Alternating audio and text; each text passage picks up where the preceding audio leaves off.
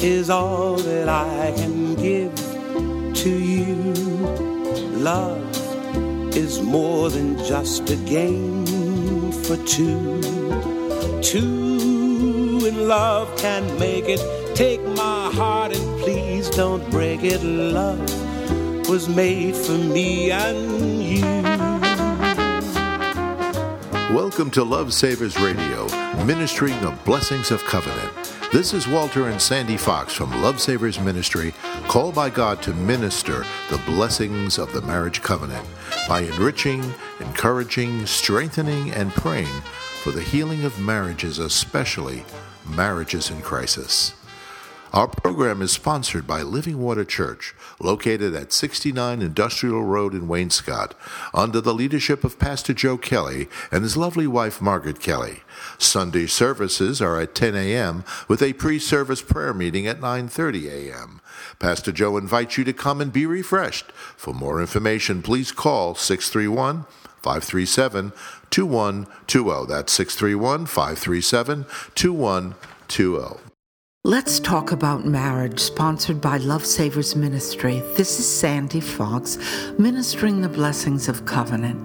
Love can be defined in lots of ways, but in marriage, I love you really means I promise to be there for you all of my days.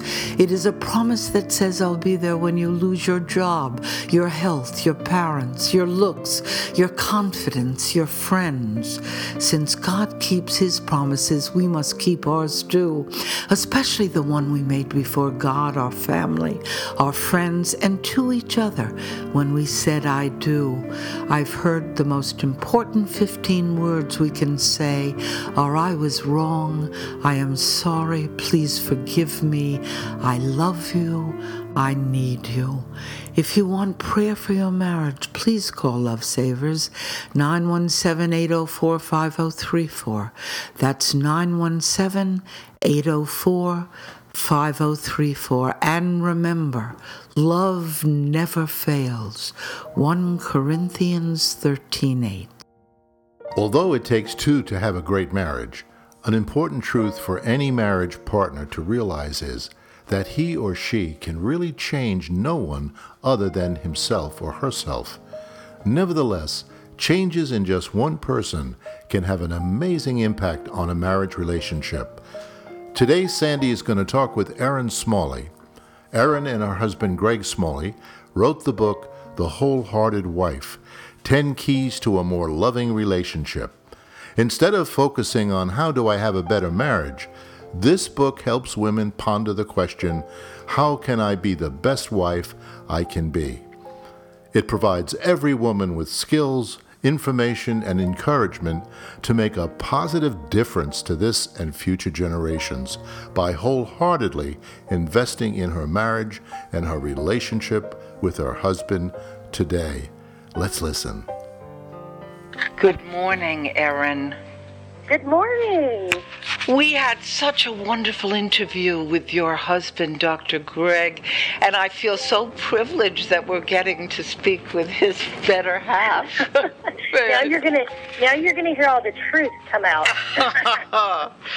Anyway, tell him I get my chance too. No, he's a great man. Yes. Anyway, what is your purpose and hope for your new book, The Wholehearted Wife, and how has the Smalley family legacy contributed to your perspective on relationships and your approach to counseling others? You know, my hope for this book is to encourage women, no matter where they're at in their marriage journey, whether they're preparing to get married, engaged, they've been married for 10, 15, 20 years, that my father-in-law wrote books, you know, back in the 90s, and he had this video series called Hidden Keys to Loving Relationships. Yes. And it was big on infomercials and TV, and that was my first relationship training, really, that he equips me with these basic truths. And I have always said to him all the years, why isn't this information out there? Women my age and younger, they need to know this, because it's just basic truth, equipping for relationships, and especially marriage. So my hope is that women will be equipped with these basic Smalley truths and that they can then carry them into their marriage and their relationship. Right. I can remember getting those tapes, and they were wonderful years ago when we started out. Your new book, The Wholehearted Wife, is subtitled 10 Keys to a More Loving Relationship. What are the 10 keys addressed in this book, and how were they inspired and ultimately defined? You know, the great news, again, they're based on the original material that my father-in-law produced. And so, you know, of course, his key was honor. And so that's the first chapter, is honoring, and that's really learning to value your spouse. It sounds pretty simple, but often we have a hard time with that. And then the second chapter is nourishing, which is putting honor into action. And basically that, you know, helps you communicate and show your spouse how much you value and honor him. And accepting personality differences and other differences, because as men and women, we are different, right? Right. There's differences that we bump up against, and instead of seeing them as issues, you know, how do we see these as positives and strengths in our relationship? How do you connect spiritually? How do you have healthy communication? Because, again, this is an area that women often struggle with because we are so different as men and women in how we communicate and our goals in communication. That's true. And how to connect sexually, because this is a big issue for many couples. And, you know, how as wives do we show up in the area of intimacy in our marriage? How do we resolve conflict? Because really we reframe conflict as an opportunity to grow closer and to go deeper in your relationship with your husband versus separating and bringing division. So it's an opportunity, it's a doorway to intimacy. Another one is, we talk about anger, which seems to be something that is not talked about a whole lot today, and especially around women. And yet it's this thing that I hear over and over again when I counsel women, that this is an issue, and that they don't like how they feel when they're angry, and they regret things they say they do in their anger. So really it's how do we learn about anger, understand it, and then what do we do? And then forgiving, because we have to be willing to forgive within a marriage relationship. We were married to imperfect men, as we are imperfect, and we do things, they do things, and we need to be willing to forgive and work through it and move forward. And then really looking at the trials that we go through in life and in our marriage, how do we view those as treasures? How do we take those from challenges into seeing what God is doing, because He promises that He will bring blessing through trials. So that's kind of the overview of the 10 keys that are contained in this book. And it's kind of an all-encompassing relationship toolkit for women. Uh-huh. Explain how these topics apply to 3 key relationships a married woman encounters: the relationship she has with herself, her husband, and her marriage. You know, each of those topics, and this is kind of how the book ended up morphing into something very different than what my father-in-law originally did. And that we saw the need that she had to, as a woman, we had to apply this to ourselves first. Because ultimately, it's hard to give something that you don't have. So, you know, honor. If you're not honoring yourself, if you're not, and I'm not saying it like, you know, worship you. I'm saying the greatest commandment says to love God, love others, and love yourself equally as you love yourself. Right. So how to honor yourself? What's the conversation going on in your mind? What kind of things do you say to yourself? Do you recognize that your value comes from God and God alone? So, you know, really applying that to yourself, and then applying it to your relationship with your husband. So how do you honor your husband? How do you nourish your husband? How do you encourage, you know, a healthy spiritual relationship with your husband? Then it goes to your marriage, because then there's 2 people, a woman and a man, and then there's a marriage relationship in every marriage. And so this marriage entity needs to be also cared for, and all these concepts need to be applied to it as well. So it's all 3 of them makes the full holistic picture, but it has to start with her understanding it and applying it as to herself as a woman. Right. Well, it's true that a woman can't ultimately have control of her spouse or marriage.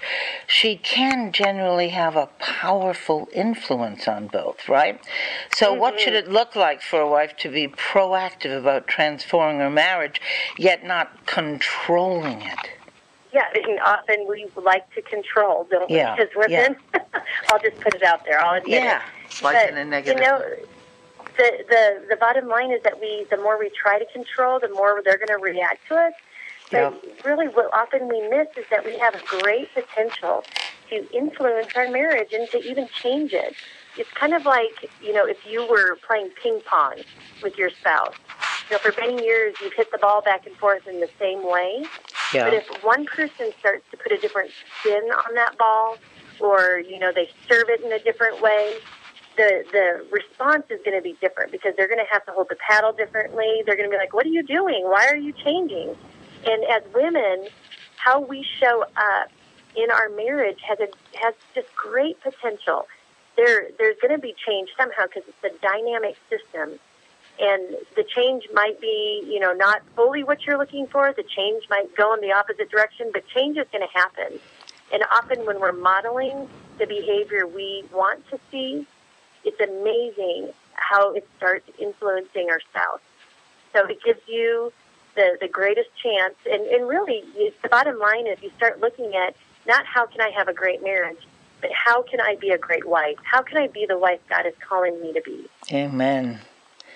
It's no secret that the understanding of gender roles is widely controversial, and men and women are common sources of conflict and frustration in relationships as a result, and especially prevalent within marriage. How would you counsel Christian wives who desire that their husbands be better spiritual leaders? And could you describe the act of submission, what it should look like in this balance? And what can a wife potentially do to either encourage or discourage her husband's spiritual leadership? Because again, we have a lot of influence and a lot of power that we don't recognize. And spiritually, what I've seen consistently is that especially young wives, and I was the same way, came into my marriage expecting, I was marrying Gary Smalley's son, for goodness sake, expected that he would know how to be this great spiritual leader. And the bottom line, he was 23 years old. Yeah. And he had never led before. And so it's important to recognize that we're marrying, you know, often, you know, young people, young adults are getting married 26, 27, 28. And, you know, they've never done this before, so give them a lot of grace. And as strong women, especially, I'm one of those, and, you know, I want to just take over. Well, if you're not going to do it the way I want you to do it, then I'm just going to take over and do it. Yeah. And that doesn't work either because that causes them to feel more failed.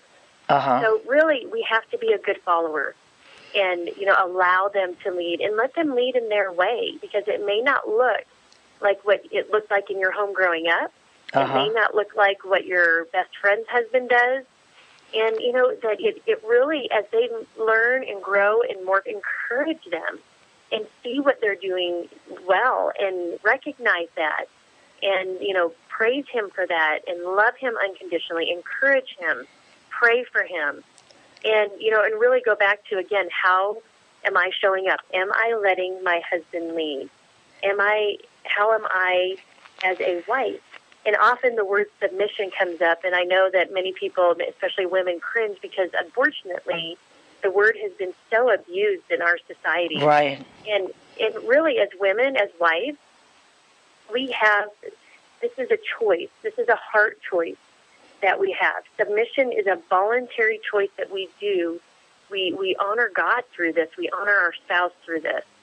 And it's really, God is telling us to voluntarily follow our husband's leadership. It's not saying to be a doormat.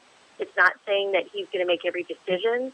It's that it's our responsibility to make this choice to be a soft-spirited woman, to have a gentleness in our heart, and to serve unconditionally unto the Lord. As our husband is serving us, we're respecting and we're submitting in return.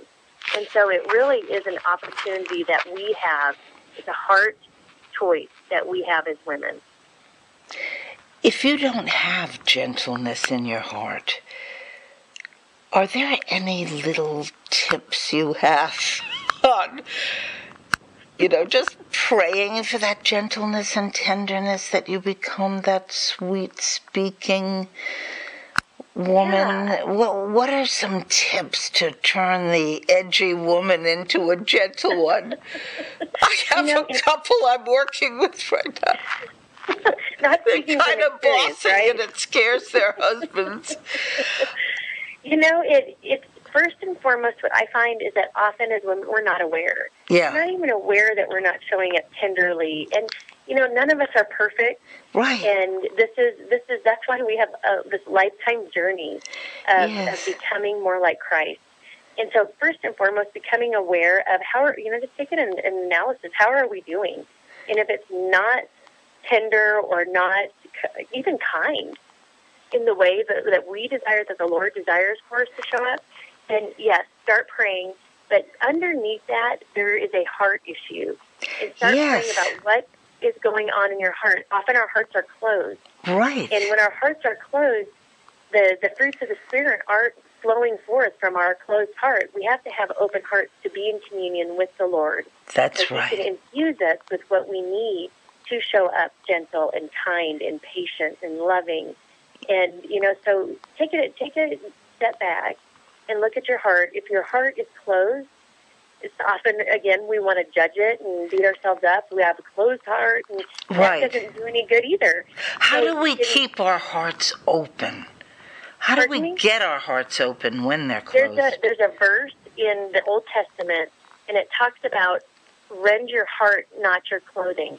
So basically, in the Old Testament times, they used to rip their heart, their clothing, in their grief to the Lord. And so go to the Lord, and basically he's saying, I want you to rip your heart open to me, because ultimately he's safe. And so talk to him about what has happened to your heart. Growing up, early in your marriage, what has happened to your heart? There's lies that have been written on your heart. There's, hurt. Yes. And going through that process of forgiving, working through, allowing him, I don't know how he does it, but the Lord heals our hearts. He came to set the captives free. And I believe that he came to give us a life of fullness. Right, and Ezekiel says he took away our heart of stone and gave us a soft heart. It's one of those things that, again, we're not aware that our heart's closed. Yeah. Like that, that little roly-poly bug that is, often outside crawling on the sidewalk. Yeah. When that little bug gets flicked, it closes down. Yeah. And it goes into a tight little ball, and that is just like our heart. When our heart gets emotionally flicked, whether when we were a child or whether it's how we interpreted something, during the day, each and every day, our husband might say something to us or give us that look. And our hearts go down like that little roly-poly bug. Uh-huh. And from the bottom line, that bug will reopen when it feels safe. And that's our heart, too. So how do we create an environment between us and the Lord? It's great when our spouse is involved in this, but again, we can't make him do that. We can't control him, but what we have control of is us. And so our heart is our responsibility, and our God gave us our heart, and between he and us, we can do this job. I love the way you Smallies talk about safety in marriage. Mm-hmm. I love that word, and you bring it up all the time. Could you talk about that, safety, creating the safe place where you can open your heart? Could you say something about that? Yeah, because when we don't feel safe, think about it, Sandy, when you don't feel safe, do you want to, share your deepest needs and feelings and dreams? If someone's criticizing you and, saying unkind things and harsh, no. When that is the environment, we want to get away. We want to flee. We don't want to open and share our heart with that person. Yeah. That, as a spouse, how can we influence the environment in our home with our husband, with our kids, with our friends? If they're sharing something, even if we don't agree with it, we can validate what they're feeling. Gosh, I understand that that's how you see it. I get that was your experience. Instead of saying, no, that's not it. That's not right. Right. That's not how I felt. And That's a stupid way to feel. And, Right. Instead, we have an opportunity to create this environment within our home that is the safest place on earth. Outside of our doors, we know that the world can be a crazy place. Yes. Our spouse walks in after a long, hard day at work. Our kids walk in after school. Right. How are they going to be greeted in our home? What kind of environment are we going to, and we can't control it, but we can sure influence it. Yes. How we show up. So it's something to think about, because if It we want sure open is, hearts, isn't it? Safety yes, in the home. If we want open hearts, because that's the key Right. to a thriving marriage. You think about, Moses talks about the hardness of your heart. Right. And it can happen so quickly. Yeah. Just a shutdown. Yep. Just or when you get your buttons pushed, right? Yes. There you go. Yep. Buttons get pushed, our hearts close down. Yeah. We end up closed for, a day. Yeah. And then it goes years. The grudge and then works it's 10 in, years, right. Yes, and then our with heart grudges. is fossilized and hardened. Yeah. Anyway, conflict is inevitable in marriage. So how should wives view and approach conflict, do you think? And how can conflict actually lead your relationship to a deeper level of connection, do you think? Because, often we don't, who enjoys conflict? I didn't get married so I could, fight with my husband. Right. But the thing that how we view it is we want to reframe conflict, like I said earlier, as an opportunity to grow closer, because when you're in conflict, there are needs of the heart being revealed. And that's really an amazing gift to see into your spouse's heart. But we have to be very careful on how we do it. Conflict is optional. Combat is something that we don't want. Conflict is not optional. Combat is optional. Right. Yeah. So we can go into conflict. We don't have to go into combat.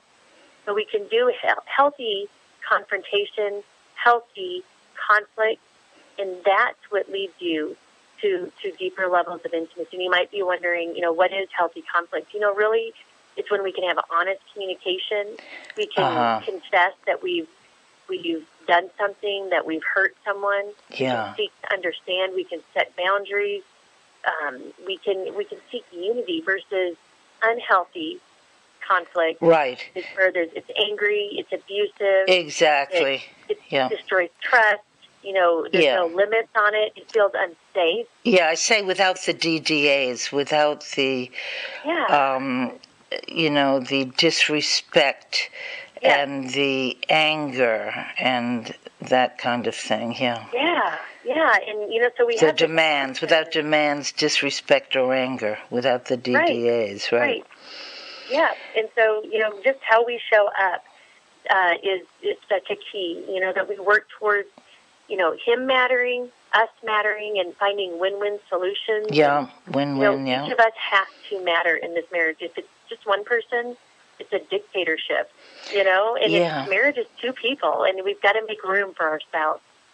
Lately, we have been working on that, my husband and I, coming to an enthusiastic. I actually said to him the other day when we were in conflict about something, well, I'm willing to come to an enthusiastic agreement. And he said, well, I am too, and we really did. It was wonderful, Oh, and that.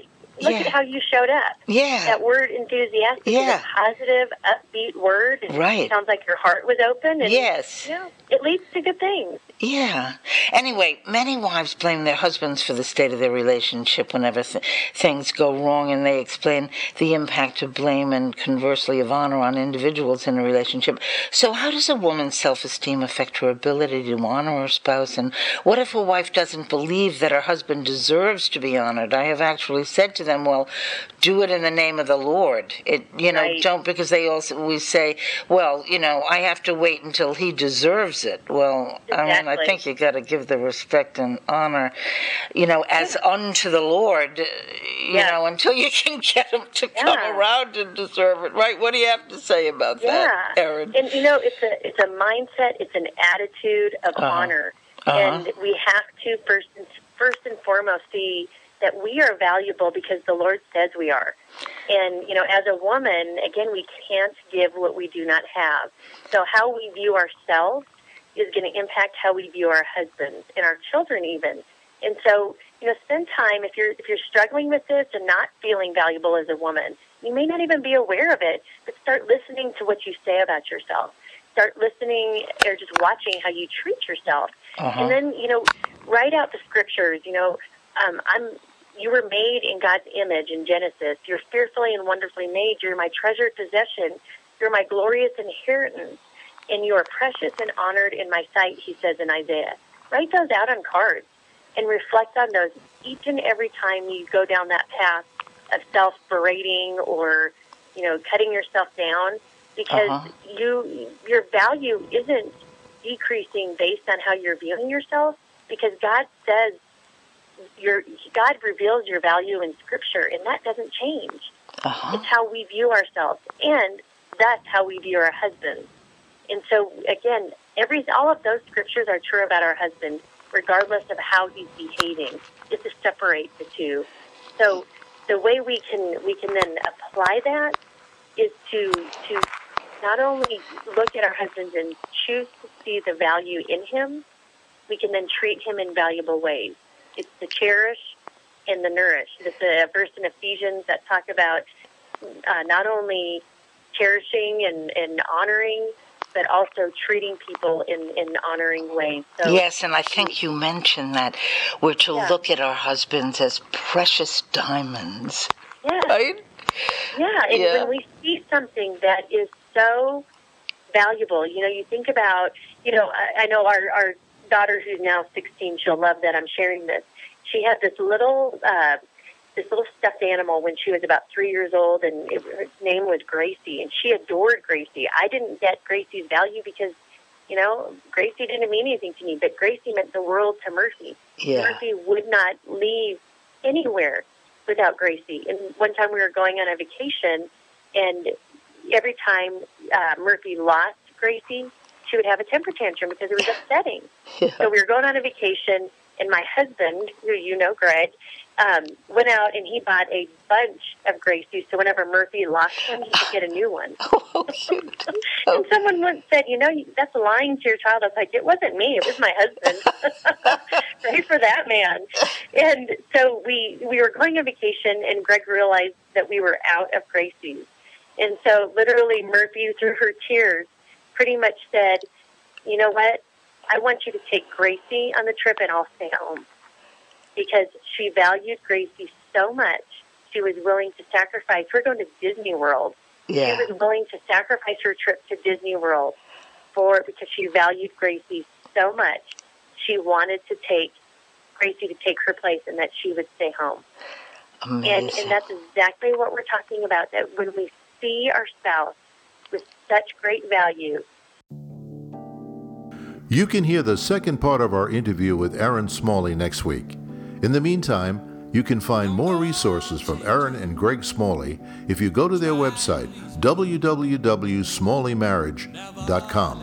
Erin's husband, Dr. Greg Smalley, serves as Executive Director of Marriage and Family Formation at Focus on the Family. Today's marriage manna is from Ezekiel 36:26. Moreover, I will give you a new heart and put a new spirit within you, and I will remove the heart of stone from your flesh and give you a heart of flesh. Thanks for listening. Talk to you next week.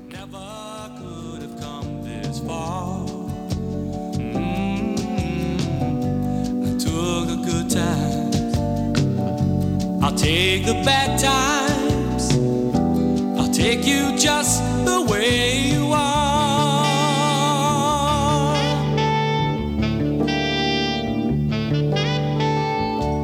Don't go trying some new fashion, change the color of your hair. You always have my spoken passion, though I might not seem to care. I don't want clever conversation, never